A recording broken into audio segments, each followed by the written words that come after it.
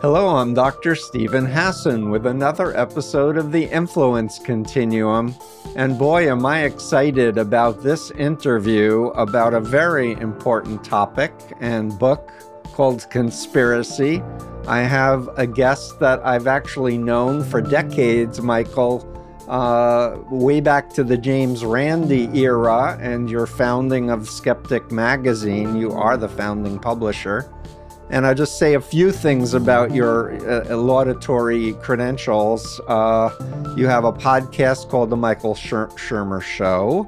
You're a presidential fellow at Chapman University, where you teach Skepticism 101, which is awesome. You have been doing a monthly column for Scientific American for 18 years. Wow. And you have a Substack column, and you have written so many great books. I will call out one that I use regularly, Michael, on my cases called The Believing Brain, which is particularly really helped me understand. And this book, Conspiracy, is based on that understanding, which we'll talk about. You've been everywhere, on every talk show, every major thing. And I'll just add that you have an interesting credentials in education in psychology, experimental psychology, and your PhD is in the history of science. And with that, I want to hold up your book. And I really think this is a major contribution to everyone because, frankly, there are millions of people walking around with conspiracy theories on the left, on the right, in the middle, and sorting out the differences between actual conspiracies that you talk about in the book and name properly, and trying to then talk about effective ways to interact, which I think is especially valuable in this day and time. And so with that, Michael, I'll just add one more personal thing. My thanks to you for having me out when you were at Caltech to speak decades ago, and you had a TV show exploring the unknown, which you featured, a segment on cults, and I got to be one of your experts. So thank you for that support too. So you're welcome. I'm finished now, and I want my listeners to learn about you and your valuable contributions. Please, opening comments about maybe why you did this book called Conspiracy in 2022. Oh, well, it was time, obviously, with the conspiracy theorist in chief in the White House for the previous 4 years. It was obvious that conspiracies are not fringe beliefs. They're not just embraced by tinfoil hat wearing wackadoodle weirdos in their parents' basement. This was all the way up in the White House. And we know the people who stormed the Capitol on January 6th were not those kind of people. They were regular folks. We know who they were. And, they had jobs and families and careers, and they were, white-collar workers and ex-military and ex-police. And so it's like, what went into their thinking? I kind of opened the book with that guy walking across in the Capitol Dome with his Confederate flag. What is this guy thinking? Are these people taking selfies inside the building? What were they planning on doing? Did they really think Trump was just going to march in and they were going to take over and then what? They hang Mike Pence and killed Nancy Pelosi, and then what? And I think a lot of beliefs are like that. They're not carefully thought out. They're just like, well, this is what our team believes or our tribe, and I'm going to just go along with it because it just seems like the right thing to do. They said it was stolen, so I guess it was. What do I know, right? The boss said. And, well, I would just add, Michael, from my own research in the cult of Trump and everything else, that in fact I predicted there would be violence if he wasn't reelected, and I was very aware of these mega churches that comprise some 40 to 60 million Americans and these new apostolic Reformation mega churches and small churches, but they have leaders who claim to get direct messages from God and speak in tongues and supposedly cast out demons, etc.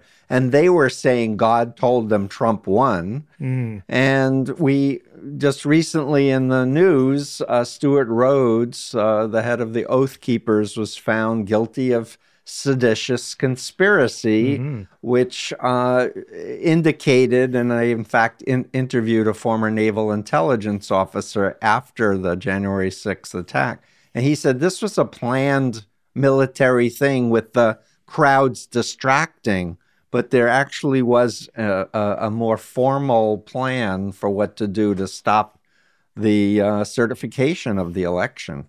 And yeah, indeed. Right. Yeah. so forgive me for interjecting. No, that's such a great phrase, seditious conspiracy, because it was a conspiracy. So not just a conspiracy theory, which is an idea or a theory about possible conspiracies that may or may not exist. Some theories are real, some are not. And so it's a signal detection problem. How do you know?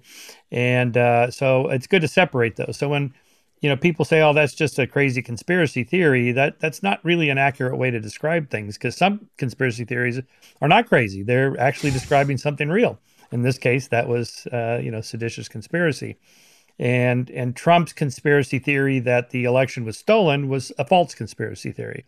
We know, because every election official involved, including Trump-appointed Republican election officials, all the way up to Republican Bill Barr, Attorney General Bill Barr, with all the resources of the Department of Justice, said, and all the motives to find fraud, said we found none. That should have ended it. Normally that would, but it didn't in this case, because I think for reasons that you write about in your book, there was something different going on here. I mean, Democrats always accuse Republicans of voting shenanigans and so on, but it usually stops after a few weeks after the election, and then they start focusing on the next election or whatever. Right. But this was unusual. I mean, Trump, he even was skeptical about the 2016 election that he won. It's like, dude, you're supposed to, the winners don't continue with the conspiracy theories, right? And, so. Well, my take with him was that he didn't think he would win. So he was already saying the election was rigged to just kind of protect his ego or whatever. Well, I think the continuing afterwards was that Hillary won the general election. And so he was not happy about that. So, the popular vote. Exactly. And, and one more point that I connect to your work is, as you say, no one joins a cult. They join a group that they think is really going to be great. And so no one believes a conspiracy theory in the kind of pejorative sense. Like, I believe this crazy idea because I'm crazy. No one thinks that. They think they have a true idea.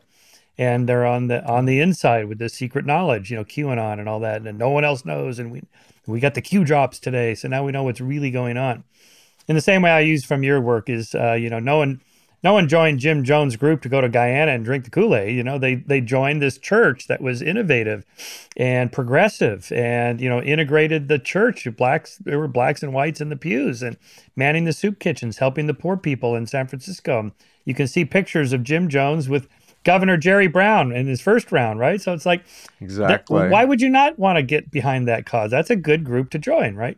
And then, 20 years later, you're down in Guyana doing crazy stuff. Yeah, he was doing fake faith healings to get more people following him, but that's a whole nother topic. Michael, you are a fountain of knowledge, and I want to cover a couple of key points that were important for me in reading this new book of yours, and how you emphasize the biological evolutionary importance of reacting to a perceived threat. And I would love for you to talk about that and type 1 and type 2 error as you did in the book, please.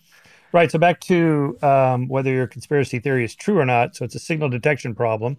You think that the conspiracy theory is true, and it is. That's a hit. That's good. You think the conspiracy theory is true, and it turns out that it's false. That's a miss. That's a type 1 error, a false positive. But a worse error than that is to miss a real conspiracy theory. That is, the conspiracy theory is true and you think it's false. And so that's a more dangerous error to make, because that could cost you, in terms of flourishing or even your life. And because there are conspiracies, this is the point. In even in like hunter-gatherer, societies where people do conspire. They gossip. They talk behind other people's backs. They plot. They do things to gain power, access to women, food, resources, whatever. I mean, these sorts of things do go on. And so I'm claiming that we evolved this propensity to make more type 1 than type 2 errors. Assume more conspiracy theories are true, even if they're not, because it's a low-cost error to make compared to missing a real conspiracy theory. So, and then, much of my book talks about all the real things that have happened. The U.S. government, the CIA, the FBI, corporations, these things happen, right? So, it's not surprising when people say, I don't trust the government. Well, there's good reasons why people shouldn't trust the government. Yeah, and I'm a former member of the Moon Cult, and I came to learn after I got deprogrammed that the CIA helped to set up the Korean CIA, and they located a local cult group to be a front for them to brainwash South Korean dissidents because they had 2 coups and they wanted stability. So for me, I was a victim of a government, program because they brought it over to the U.S. when Americans were leaving the Vietnam War, and they thought maybe they could recruit bright, intelligent, educated people from college campuses to say, no, we need to stay in Vietnam and kill those commies. Right. So that was their thinking just before I got recruited. And I really believed 100%. And they isolated me and sleep deprived me anyway. But the point is I feel like I was a victim of a covert operation that the public still doesn't understand the nature of intelligence services and how this is part of their business. Right. Yeah, exactly. Like COINTELPRO, which was the counterintelligence program by the FBI to infiltrate social justice groups in America, like the Black Panthers and the American Indian Movement, feminist groups, and so on, in which a number of members there in the room were just actually FBI agents. And, they had the tie-dye T-shirts and jeans with wingtips or something, Right. So they're so supposedly identified. And what were they doing there? Well, spying, and also just to make them look bad, right? So not just, it's kind of a false, almost like a fake news kind of thing in today's jargon. And, it's like, wait, our government was doing this? Yeah. You mean without congressional approval and not? Yeah, right. Exactly. All the way up to J. Edgar Hoover signing off on that letter sent to Martin Luther King Jr. that, basically blackmailing him. They recorded his sexcapades in hotel rooms with women and said, we're going to make these tapes available if you don't kill yourself, in so many words. And I remember when, when that letter first came to light, it wasn't clear who sent it. And it turns out it was sent by the FBI under the direction of J. Edgar Hoover. What? Are you kidding me? Our government to a U.S. citizen who's protected by the Constitution. Yeah, exactly. It's, I just want to comment that I just put online a course for clinicians, but in the beginning of the course, I included a short Army recruitment video for their PSYOPs department. Learn how to deceive the enemy. Really? Yes. Oh, wow. And so it was out on the internet, an army.com. And Wow. and then I read this morning about an article where the Department of Defense has said we need to review our policies for doing disinformation on Western platforms. But, it's creepy. It is creepy, a little bit like the MK Ultra, dosing U.S. citizens with psychoactive drugs because we wanted to understand brainwashing and fear that the Russians, Chinese, and North Koreans were ahead of us. It's a brainwashing gap, mind control gap, right? And so that, you're very familiar with that case of Frank Olson, who worked for the CIA. It was a chemist. And, I watched that 6-hour documentary, Earl Morris's film, Wormwood, about that case. And it looks to me, and oh, by the way, at a recent book event, I met Cy Hirsch, the famous journalist, who looked into that, and he could never prove it, as Earl Morris also failed to prove, and the son, Eric Olson, Frank Olson's son, who's tracked this down for decades. There's no smoking gun exactly, but Cy Hirsch told me, because I asked him, just sitting in the green room for this event, and he says, "Yeah, I'm absolutely certain they murdered him. The CIA, because there were some agents there in the hotel." where he was staying, where he jumped out of the New York high rise to his death, or was he? And the CIA did settle with the Olson family. They did a $700,000 payout without admitting guilt. You know how those things go. I suspect foul play there. Yeah. And why would we not suspect that, given everything else they've done? Yeah. So let's circle back, because you are a believer in truth. You want people to use all of their brain, including their prefrontal and frontal cortex, to analyze things. So I believe you're doing this because you have hope that we can kind of turn this around, educate more people, get more, especially young people, to protect themselves and learn how to discern, healthy sources or not.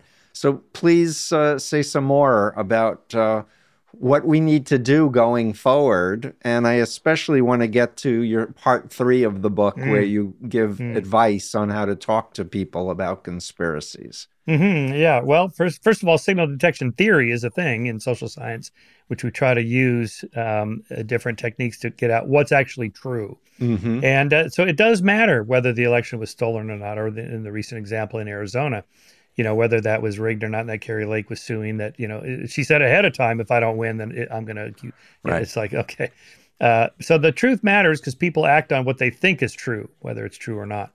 And, so a lot of those mass public shootings have been driven by these white supremacists who believe that, the Jews are trying to replace us, or, whatever their theory is. So the first thing we have to do is show why the idea is wrong. The thing that you believe is true is actually false, and therefore you don't need to act on this. Now, the part of the problem is that not all these theories are equal. So part of the thing I'm getting at with the, why the rational believe the irrational. What would be irrational? Well, Pizzagate has got to be the craziest conspiracy theory I've ever encountered, right? That the Republicans led by Hillary Clinton are leading this secret satanic cult out of a pizzeria in which they're conducting pedophile experiments with children and so on. Does anyone actually believe that? Well, pollsters tell us that, some non-trivial 2-digit percentage of Republicans say they believe it. Now, they can't possibly believe that, Hillary is doing this, or Beyonce or Tom Hanks. So when they say I believe it, I think it's a proxy for something else. I'll admit one guy believed it. Edgar Welch went there with his gun. Right. But no one else. If you really thought there was a crime being committed and no one was doing anything about it, wouldn't you call the police or do something? Right? So when they say I believe it, I think what they really mean is, I don't like Democrats. I don't like the Clintons, that Hillary. I'm going to own the libtards. They're idiots, or something else, such that if I take you to the pizzeria and go, look, there's no basement, there's no pedophile ring going on here. It's not like you're going to, in that case, I'll vote for Hillary, because you were never going to vote for Hillary. You hate the right? So it's a proxy for something else. And like the OJ trial, he was acquitted based on a conspiracy theory. The LAPD planted the bloody glove. That's a conspiracy theory. Very, very, very likely a false conspiracy theory. Right. But if you look at the history of race relations between the LAPD and blacks in LA in the 50s and 60s, 70s, not good.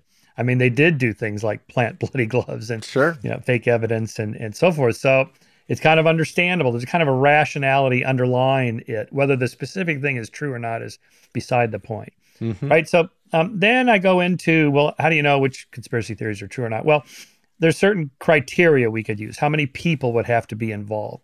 So if it's just a small department in the CIA with a couple of people working on some, rigged election or dosing some American citizen, that's possible. You can get away with that. If not too many people have to be involved, you don't have to have too many elements to come together just right, because that's how conspiracies are usually conducted. For some narrow particular thing, we just want to get this one goal here, win this one election, or do this one little thing here, like Volkswagen cheating the emission standards in Europe. Why? To make more money. It's not to conquer the world or control the world population like Bill Gates is going to do with vaccines. Those are just so unlikely, because all the people that have to be involved, the elements that would have to come together, the grandiosity of it is just impossible to pull off, because that's not how the world works. So those kinds of things we can look at with any given conspiracy theory. And I want to add, you did a good job on the 9/11 truther claims and why it was impossible. Impossible. Yeah.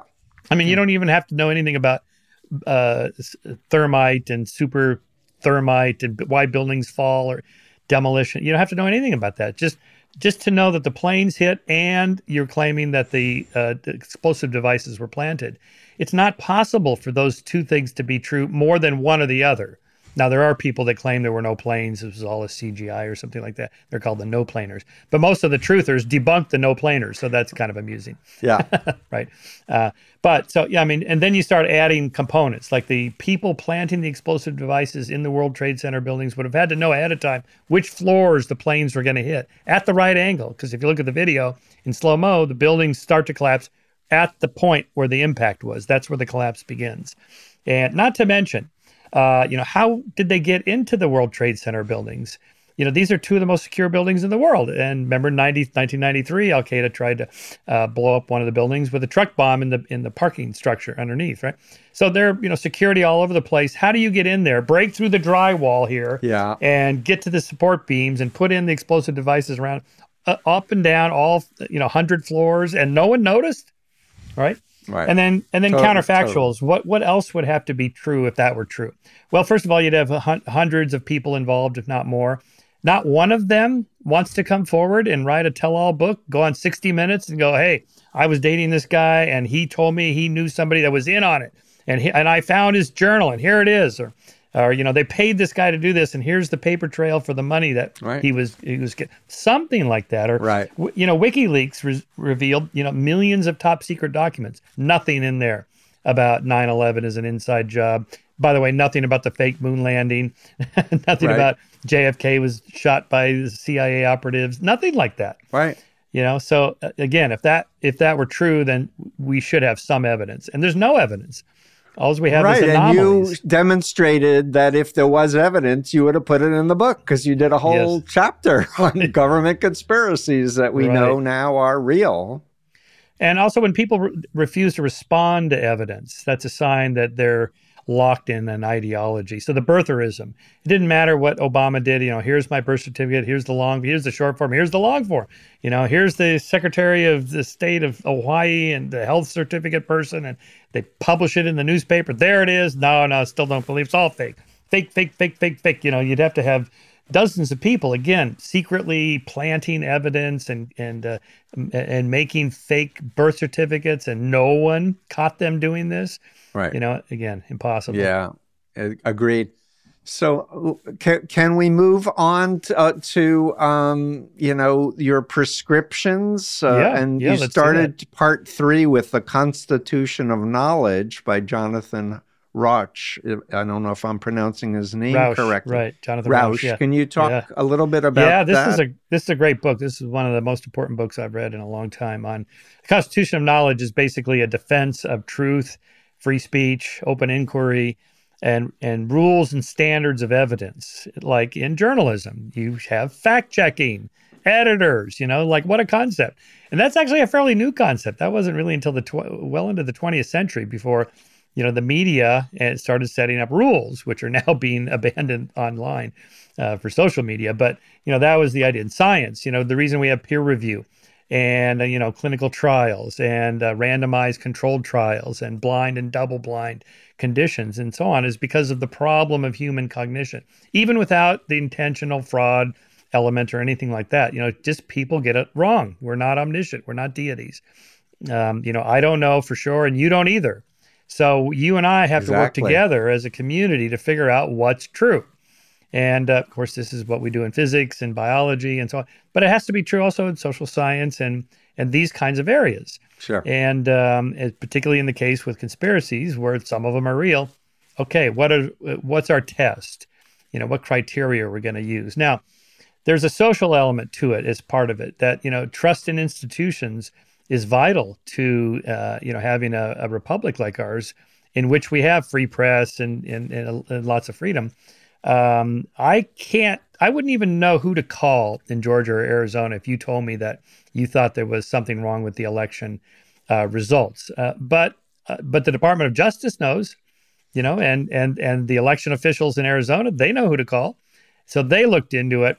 And so when they would be motivated to find fraud and don't, then I, an outsider, can look at that and go, yeah, okay, then I trust what they say. It's not an argument from authority. It's not an argument from faith, or it's that the system works most of the time pretty well. Mm-hmm. Same thing in science, climate science or vaccines or whatever. It's like, it's not that scientists are omniscient or that, we have a blind faith in them or they are authorities and we obey our authorities. No, it's that the system works pretty well. That constitutional knowledge, that they're competitive. They try to debunk each other. And so decades of research, and it trickles down to the public. This is the scientific consensus. Of course, there's always a few that don't agree, but that's okay. If we have a consensus, it's probably right. Mm-hmm. They could all be wrong. It's possible. Keep an open mind. But for the most part, I, as an outsider, what do I know about quantum physics? I don't. So when I read something challenging it, I go to my quantum physics friend and go, okay, is there something here? Is there something? What's wrong with this? Right. They tell me. I go, oh, okay.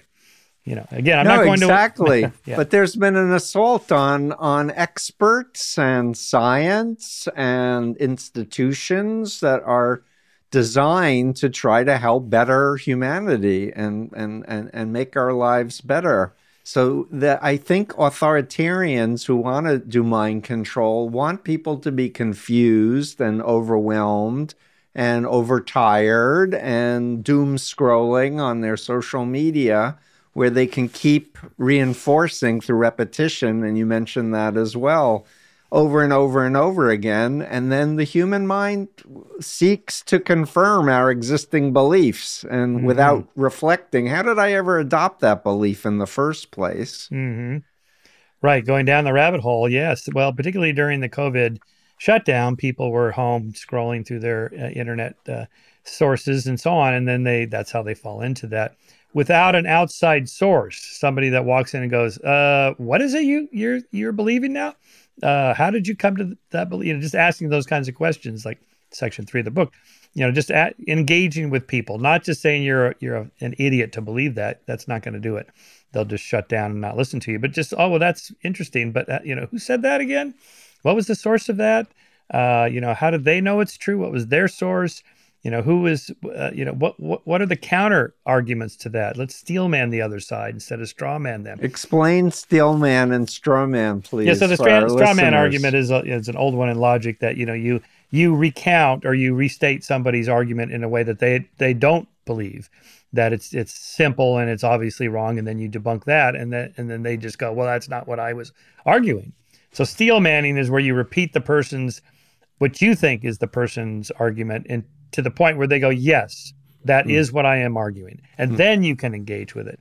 Right. That actually takes a little effort, because either you weren't really listening or they didn't really quite mean it the way they said it.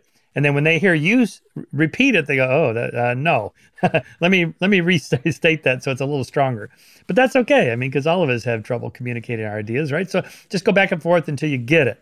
Like where the person goes, yes, that's exactly what I believe. Okay, now let me tell you why I disagree, or why I think you might be wrong, or even just ask them. That's interesting. What would it take for you to change your mind? What would be a counter example of that, right? And so one of my favorite examples is when Bill Nye debated this young Earth creationist, Ken Ham, at Answers in Genesis, and the moderator asked each of them, what would it take to change your mind about evolution or creationism? And Bill Nye said, oh, well, and he gave arguments, this would counter it, or fossil rabbits in the Precambrian level where there's no animals at all, and so on. And Ken Ham basically just said, nothing. This is my belief. I'm never going to change my mind. Yeah, and a demonstration of closed-mindedness versus open-mindedness, where you separate your ego from your beliefs. And that's what's so effective about what you're representing in your book as a good strategy, and it mirrors my own. What I've come up with over time is like, hey, all I care about is what's true. I could be misinformed. Please educate me, but show me the facts. Show me, and if they give you 40 links to YouTube videos, what I say is pick one that was most influential. Let's watch it together and discuss it. Then it'll be my turn to give you one video. Let's watch it, and we'll go back and forth until we agree on what seems to be more logical or likely to be.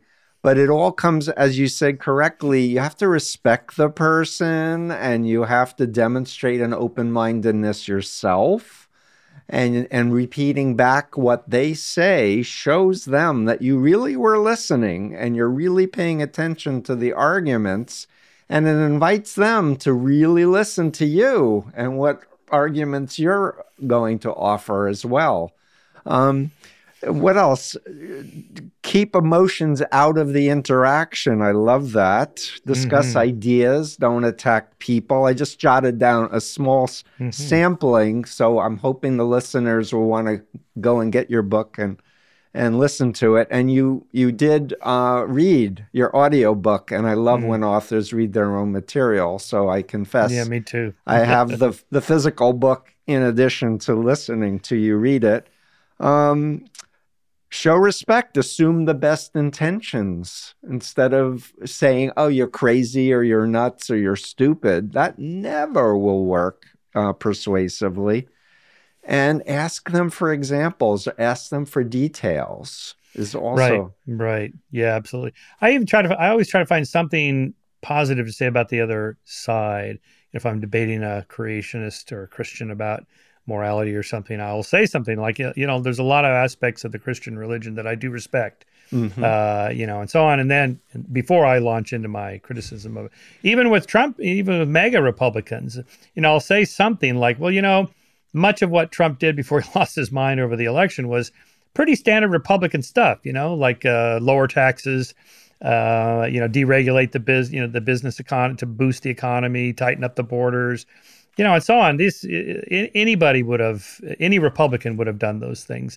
Jeb Bush, Ted Cruz, Marco Rubio. And by the way, I think, I forget who wrote this, might have been Jonah Goldberg, that if it would have been a president, Jeb Bush or Cruz or Rubio, they probably would have nominated those three same candidates for the Supreme Court, because they're all under the influence of that Federalist Society. Exactly. That tracks all those judges and who's going to make the best judges for what we want, the laws we want, for example, to overturn Roe v. Wade.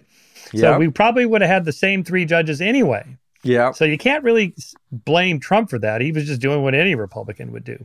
I couldn't agree more. I have looked into the Federalist Society and Opus Dei and the Council for National Policy, which were all right-wing institutions. And the Federalist Society was actually identifying talented, bright people in law school to encourage them and groom them to eventually go on the bench. And I actually met Ginny Thomas in 1986. She had gotten out of LifeSpring, which is a large group awareness training thing. And she actually was advocating for cult awareness, to recognize Leo Ryan's assassination by Jim Jones's people, etc.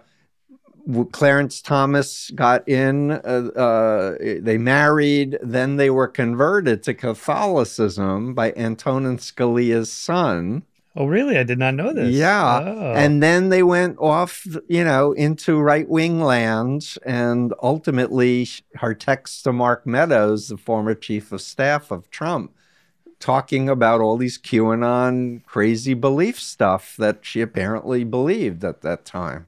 Right. And still, right? I mean, wasn't there something from her about the storming of the Capitol just before Absolutely. it happened? Yeah. And Biden being, tried in a military tribunal and other really upsetting, concerning things. But I don't. You mentioned the Opus Dei. I didn't know they were still active. Oh, very much so. William Barr was on the Catholic Information Center Board of Directors, which is Opus Dei in Washington, D.C., that was used to recruit politicians, etc.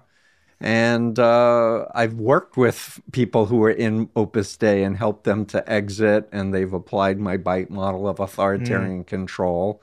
And I recently just did an interview with a television show because there are some 43 former members suing Opus Dei because they were labor trafficked. They were promised an education and they were basically maids and like exploited. Scientology.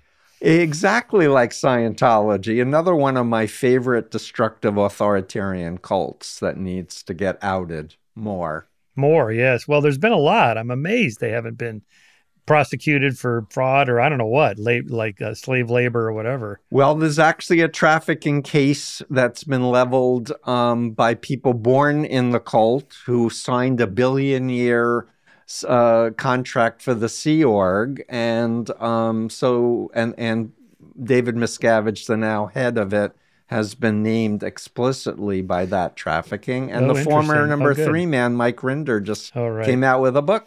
Yeah, I saw that. Yeah, I I, haven't read his book yet, but yeah, well, by the way, parenthetically, has anyone found Mrs.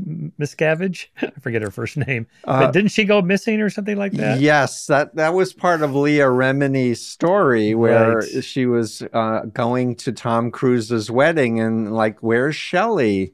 She's my friend. And they whisked her away and treated her as a security risk that she was Really? asking this question. Hmm. And I've been told that the police have knocked on their compound and said, "Are you okay, Shelley?" And she's surrounded by cult members. Yes, I am.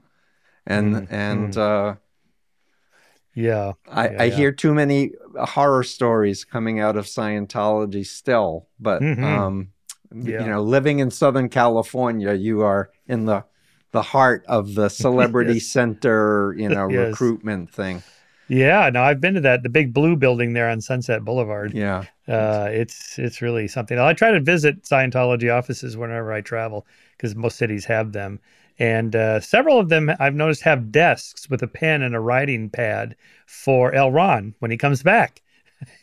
He can pick up where he left off. Yeah, he was Source, and he's supposedly researching on other dimensions. Of course, their upper level secret beliefs are about Xenu and the galactic Yeah, dictatorship and all yeah, that stuff that's supposed to make us die as soon as we hear it, and no one's died yet.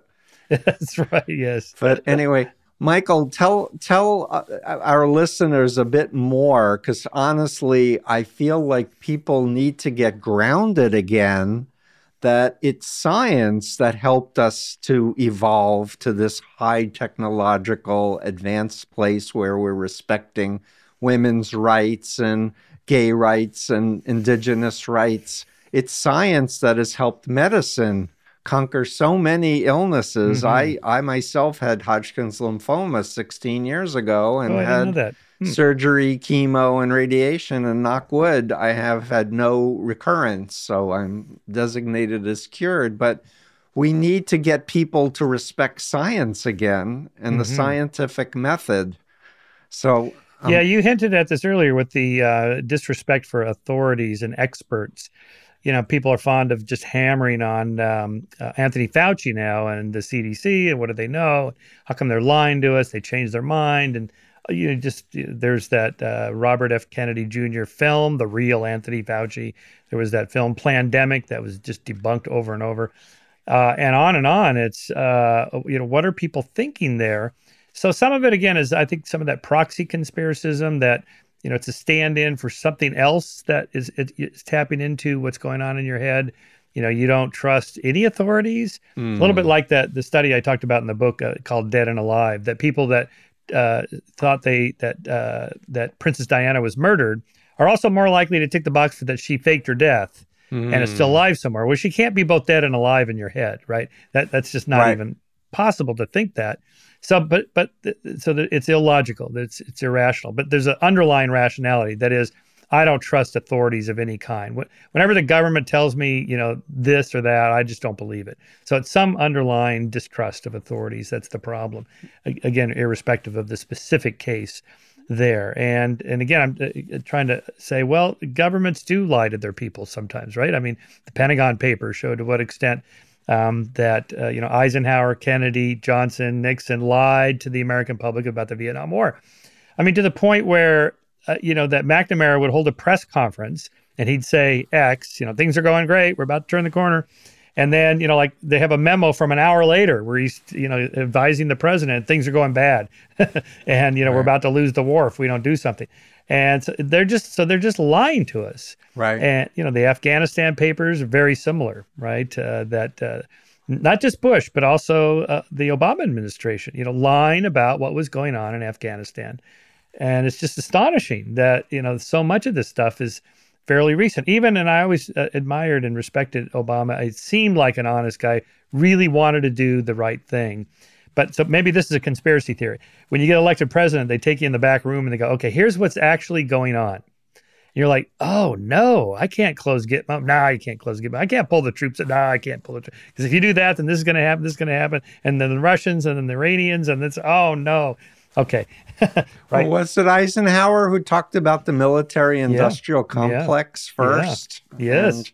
Yes. And so there is something to the deep state, and it could be just the powers that be that want to make a lot of money making weapons of war or wanting to impose their own ideologies. Exactly. Yeah, well, there's research on the so-called arms race, but the nuclear arms race and mutual assured destruction, all that. Much of the competition was not between the U.S. and the USSR, but between the military agencies within the United States. Interesting. This is why we have the triad: submarines, land-based missiles, and air-based missiles, air-based bombs. And because the Air Force, the Army, and the Navy each wanted to increase their budgets. Oh, look, my God, the government is going to allocate just billions of dollars in defense. We got to get in on that. And so Fred Kaplan's done the heavy lifting on this, the journalist that's written about the nuclear age, and how many targets they had to keep increasing in the USSR because they had to make more weapons. It's like, we got 1,000. Well, that should be enough. We can target, each of the 100 major cities, with 10 nuclear weapons. That should do it. Well, but we got to keep making them because they're going to cut our budget if we don't keep making them. So we got to have more targets. All right, let's get 200 targets, 1,000 targets, 10,000 targets within the USSR, each of which had like a dozen different nuclear bombs allocated for them, including, Kaplan talks about this, some site in Siberia. There's just nothing out there. Like 11 months out of the year, it's just totally frozen, right? And it's like we had 12 nuclear missiles targeted for this site.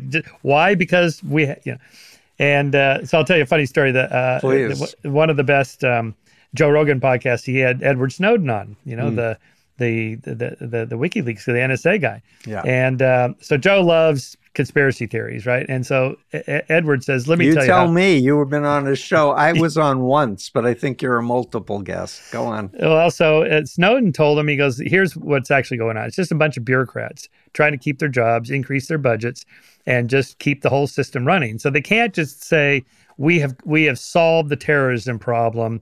We can all relax now. We've got it under control," because then your budget gets cut. So they have to ramp up the security theater and the threat levels. And we got to find reasons to keep the money flowing and keep our jobs. So it's not cigarette smoking men behind closed doors plotting to take over the world. It's, we just want to keep our jobs and get a raise. And the contractors that supply the weapons want to have their same kind of thing, their bonuses, etc. I do want to just circle back for 1 minute and just state fourth generation warfare. I learned about it when I was researching the cult of Trump, and it was first written up by an American military strategist, William Lind. And it is designed to attack experts, science, and institutions to create confusion and disorientation. And Michael Flynn and others were doing this to other countries that were adversaries of us before they got aligned with the Christian right. And we know for a fact that Lind and Weyrich paired up.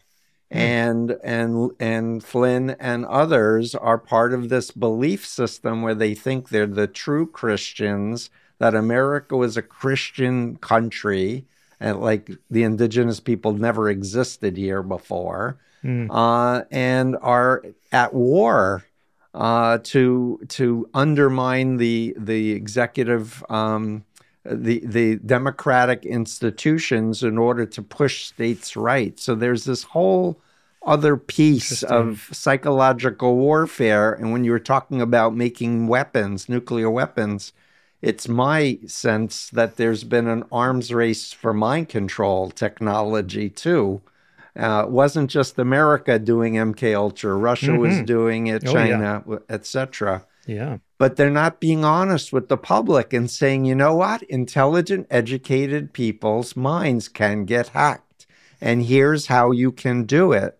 And the only person that has connections, former connections to the government, who's talking about it is a man I interviewed named Rand Waltzman, who was with the Rand Corporation, but he was head of DARPA for a bunch of years, deciding. And he does these little slides, Michael, on LinkedIn and Twitter, explaining social psychology techniques or propaganda techniques, and they're little bite-sized chunks, but everyone is spot on, and he adds little cartoons to illustrate it. And every time I'm on Twitter or LinkedIn, I'm like liking it and sharing it and saying, you should study this stuff. Is this things like Robert Cialdini's Principles of Influence? So Bob Cialdini, old friend of mine, wrote Influence, and then a better book, I think, a later book called Persuasion, about the importance of framing.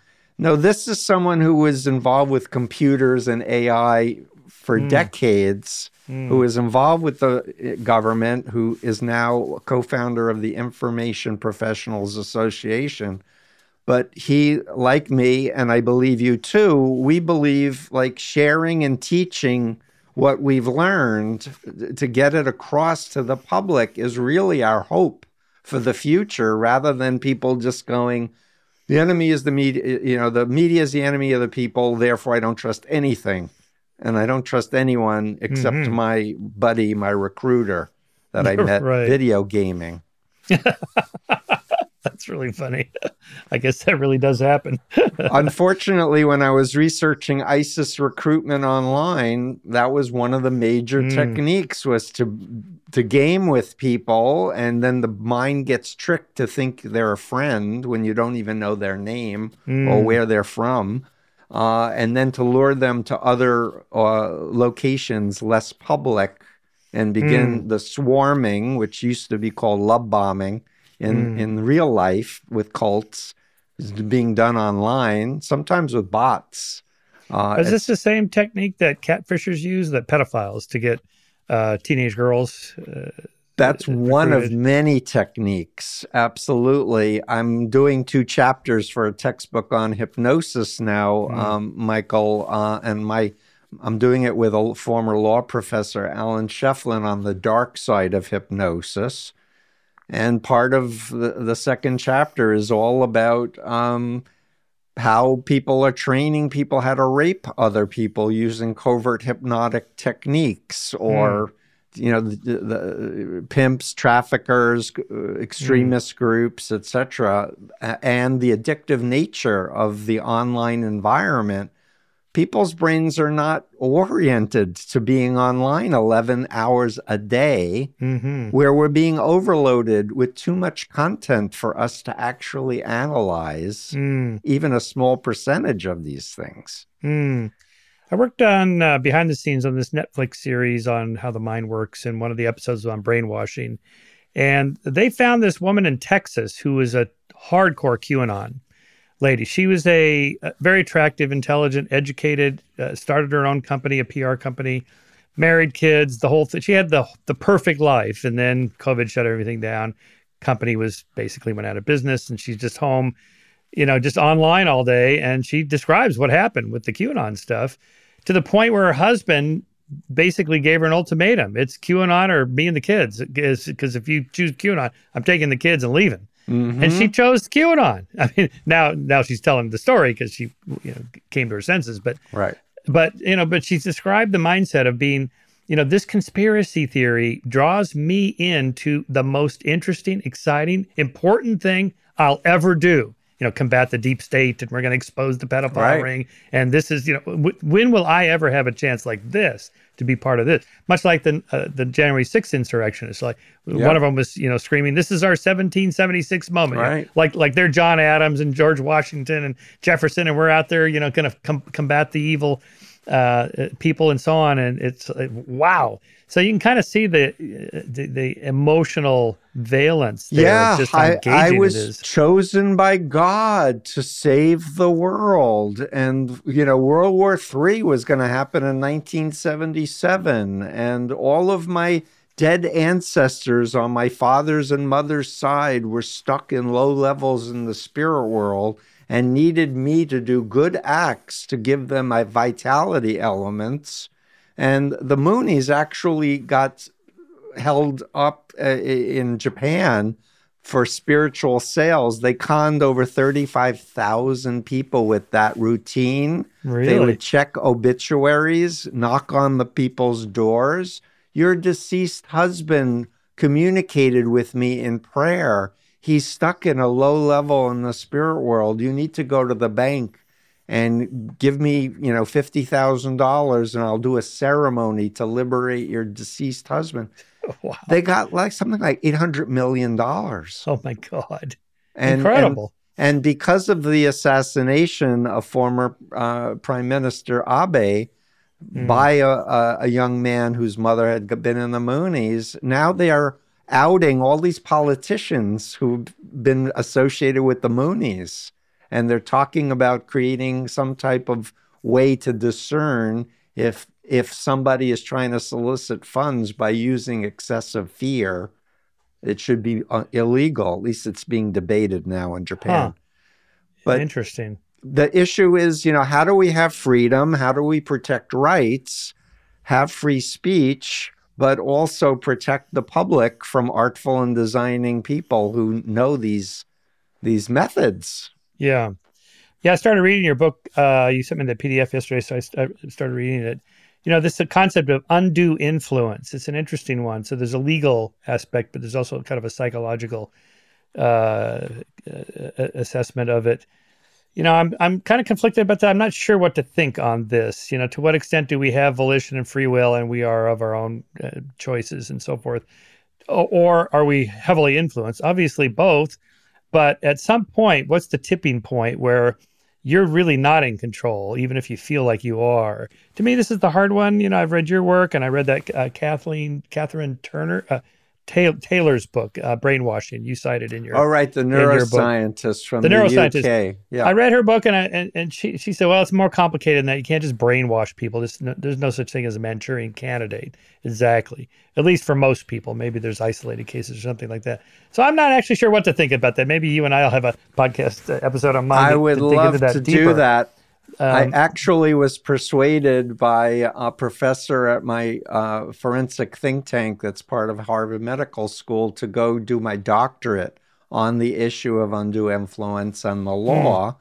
So I took the existing main models of brainwashing, thought reform, coercive persuasion. I connected it to existing law about trafficking, which is fraud, force, or coercion. It doesn't have to be all three. It can just be fraud and coercion.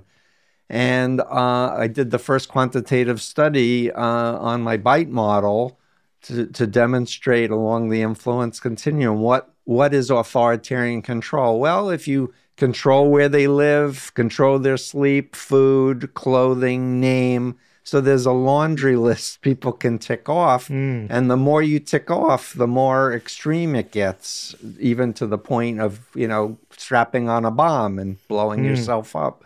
Right. With so a pseudo-identity. Yeah, a spectrum that way. Right. Do you think there could be a Manchurian candidate? So, in the sense that they wanted to make somebody assassinate someone and have no recollection of doing it, I think that it's probably feasible with hypnosis and maybe use of some drugs too. But they don't need to do that anymore. It's out in the open. I was a Moonie. I believed that democracy was satanic and we need a theocracy. And I was prepared to kill or die on command through the programming of the Moon cult. So I did a chapter in an Oxford University Press book, Lone Actor Terrorism. And the chapter I did with my friend John and a couple of other co-authors, we did the chapter on online indoctrination, as opposed to just blaming the people as being loners or on the autism spectrum or whatever. I was talking about how we can be co-opted through social psychology. But maybe you don't need the extreme version of the Manchurian candidate. I mean, you can get ISIS has figured out how to recruit people and get them to want to do this willingly, happily, right? But when I was on Rogan's podcast, we were talking about MK Ultra and all that, and he said, "Well, did you read Tom McNeil's book, Chaos?" I think I told you about this, which I hadn't. I wasn't even aware of it. And I think the subtitle was Charles Manson, the CIA, and the Secret History of the '60s. So his thesis, which he admits right up front, I was unable to prove after 20 years and 500 pages, is that Manson was somehow involved with the CIA in some level. Because here's the problem to solve. How is it he got those girls to kill, the Tate LaBianca murders, in such ruthless, cold blood, and he wasn't even there at the site, right? I mean, he just sent them off. Right. To his credit, Bugliusi got him convicted along with the girls. But still, I mean, that's some serious. Well, we know that control. Manson was involved with Scientology, and part of my chapter for this hypnosis textbook focuses on Hubbard because he explicitly wrote about hypnosis and cited actual books that he was reading. And the whole training routines, which is what their initial communications course is based on training trance and training obedience in trance to the Scientologist. Oh, interesting. So I go through the exercises that people are thinking they're learning how to communicate better, but in fact, they're being taught how to go into trance and accept orders that they consciously would say, what? No, I'm not going to do that. But also Manson liked to use LSD and other drugs, so and had sex with most of the women as well. And what I've learned from my 46 years as a mental health professional, I've had a number of cases where people were literally having intercourse and doing hypnotic suggestions that they were lovers in a past life, or any number of other provocative stories that one can never disprove, especially while you're in an ecstatic state of arousal. But the ideas can be placed in your mind and then built upon later if you have access to the persons. Interesting.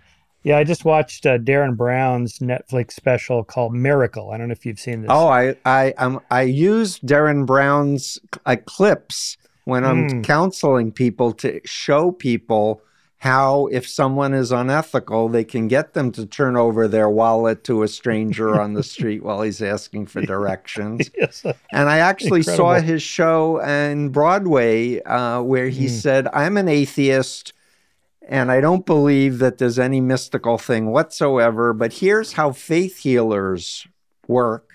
And he brought people on the stage and healed them, and it's like, wow, how did you do that? And it's like the mind is amazing. But there he's using hypnosis, right? Just kind of a quick form of hypnosis. Yep. And maybe we're seeing edited versions, so maybe there's some people just didn't work that well on, right? Exactly correct. And that's the thing about entertainers is they're only going to choose the good samples, and he's not a mental health professional. He doesn't pretend to be, but he does the impermissible social experiments that I could never do as a mental health professional, but I can show a video and explain the confusion technique, the anchoring technique, the embedded command technique, etc., to my clients. And that's basically a core of my approach, Michael, is just educating people through my own journey, what I've learned about and giving case example after case example, not starting with the one that they're in, but because people can hear it better if it's about another group or whatever. And in fact, when my deprogramming, they got me out by showing me Chinese communist brainwashing techniques that Robert J. Lifton wrote in his 1961 book. And we went through all 8, and it's like, we do those. And I'm like, but they're Satan and we're God. How come we're doing the same techniques? And that was before the light turned on. And I went, oh, so I was under mind control. Oh, now I get it. Yeah. Well, I wonder if the same model then applies to talking people out of conspiracy theories like QAnon. it's not going to happen overnight. You just got to work at it. We both quoted Mick West's work, right. Escaping the Rabbit Hole, and he's a retired person who just developed a hobby to debunk conspiracy theories and has a site, metabunk.com, I believe. But what works is time, patience, respect, and tuning in to what specifically is going on in that person's mind before they joined and during, and asking hypothetical questions, as you also recommended. What if, or is there anything that could persuade you? And I want to share quickly, because we're running out of time, I would sometimes ask Moonies this question. You'll appreciate this one, I think. What if Moon gets on a stage, you're sitting there, and he says, I have to ask your forgiveness, but I'm seeing a psychiatrist. Now I'm on medication. I realize I'm not the Messiah. Go home. Would you believe it? Right. And the first reaction of a Mooney is he would never say that. To which I say, I agree. He would never say that. But what if he did? How would that impact you? Right. And then you wait. You give long time for silence. Let them think about it. Right. And it's like, the Messiah is telling me to go home. Right. I've been programmed for 3 years to listen to the Messiah, and now he's saying, I'm not the Messiah, go home. What do you do with that? Well, I guess you'd have to convert it to the version of being in an entertaining show like a Darren Brown show, who says right at the front, I'm going to do some great stuff here. It's all fake. It's a trick. I'm not supernatural. There's no such thing. I'm an atheist and so on.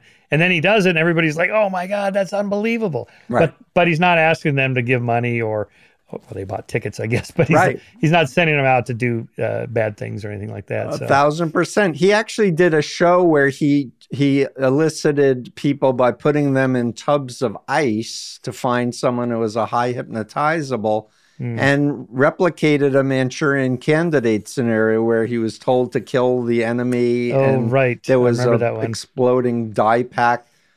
I couldn't prove that it wasn't staged because it was his show, but hypothetically, I think it might be possible to hypnotically. I believe him. I know him a little bit. I believe him when he says he doesn't use plants. And I think most good magicians like Penn and Teller, David Copperfield, they don't use plants to get the effect. I have heard of magicians that do this. Sure. They get somebody on stage, and this happened to a friend of mine who said, I won't say who the magician was, but he said, okay, he kind of whispered in his ear, he's on stage, I'm going to take your watch off now, just go along with it. My friend is like, what? Right. So I guess sometimes that happens, but I can't imagine someone big like that would do that, because then the person can just go online and go, hey, guess what? Copperfield told me he's going to take out my watch and just go on. That wasn't Copperfield. I agree. I totally agree. And so I want to just thank you again. You've done decades of really important work, and we're going to need to wrap up. I want to give you the last words. Michael Shermer, thanks, Steve. Well, it was an honor to yes, that's a good last word.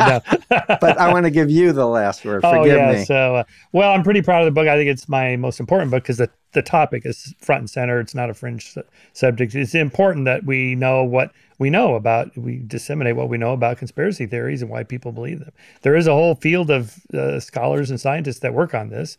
And there's not that many books on the subject like mine. Most of them are pro-conspiracy, or they just straight debunk conspiracies, but not address the, why people believe them and what's the psychology and anthropology and sociology and so forth, politics behind all that, because there's a lot there. So that's what I was trying to do there. Anyway, people can access my work at skeptic.com. I think it's a very important book. I thank you. Continued success. And I'm definitely open to future conversations at any point. I'm going to have you on my show and talk about cults. I want to get more into this brainwashing thing.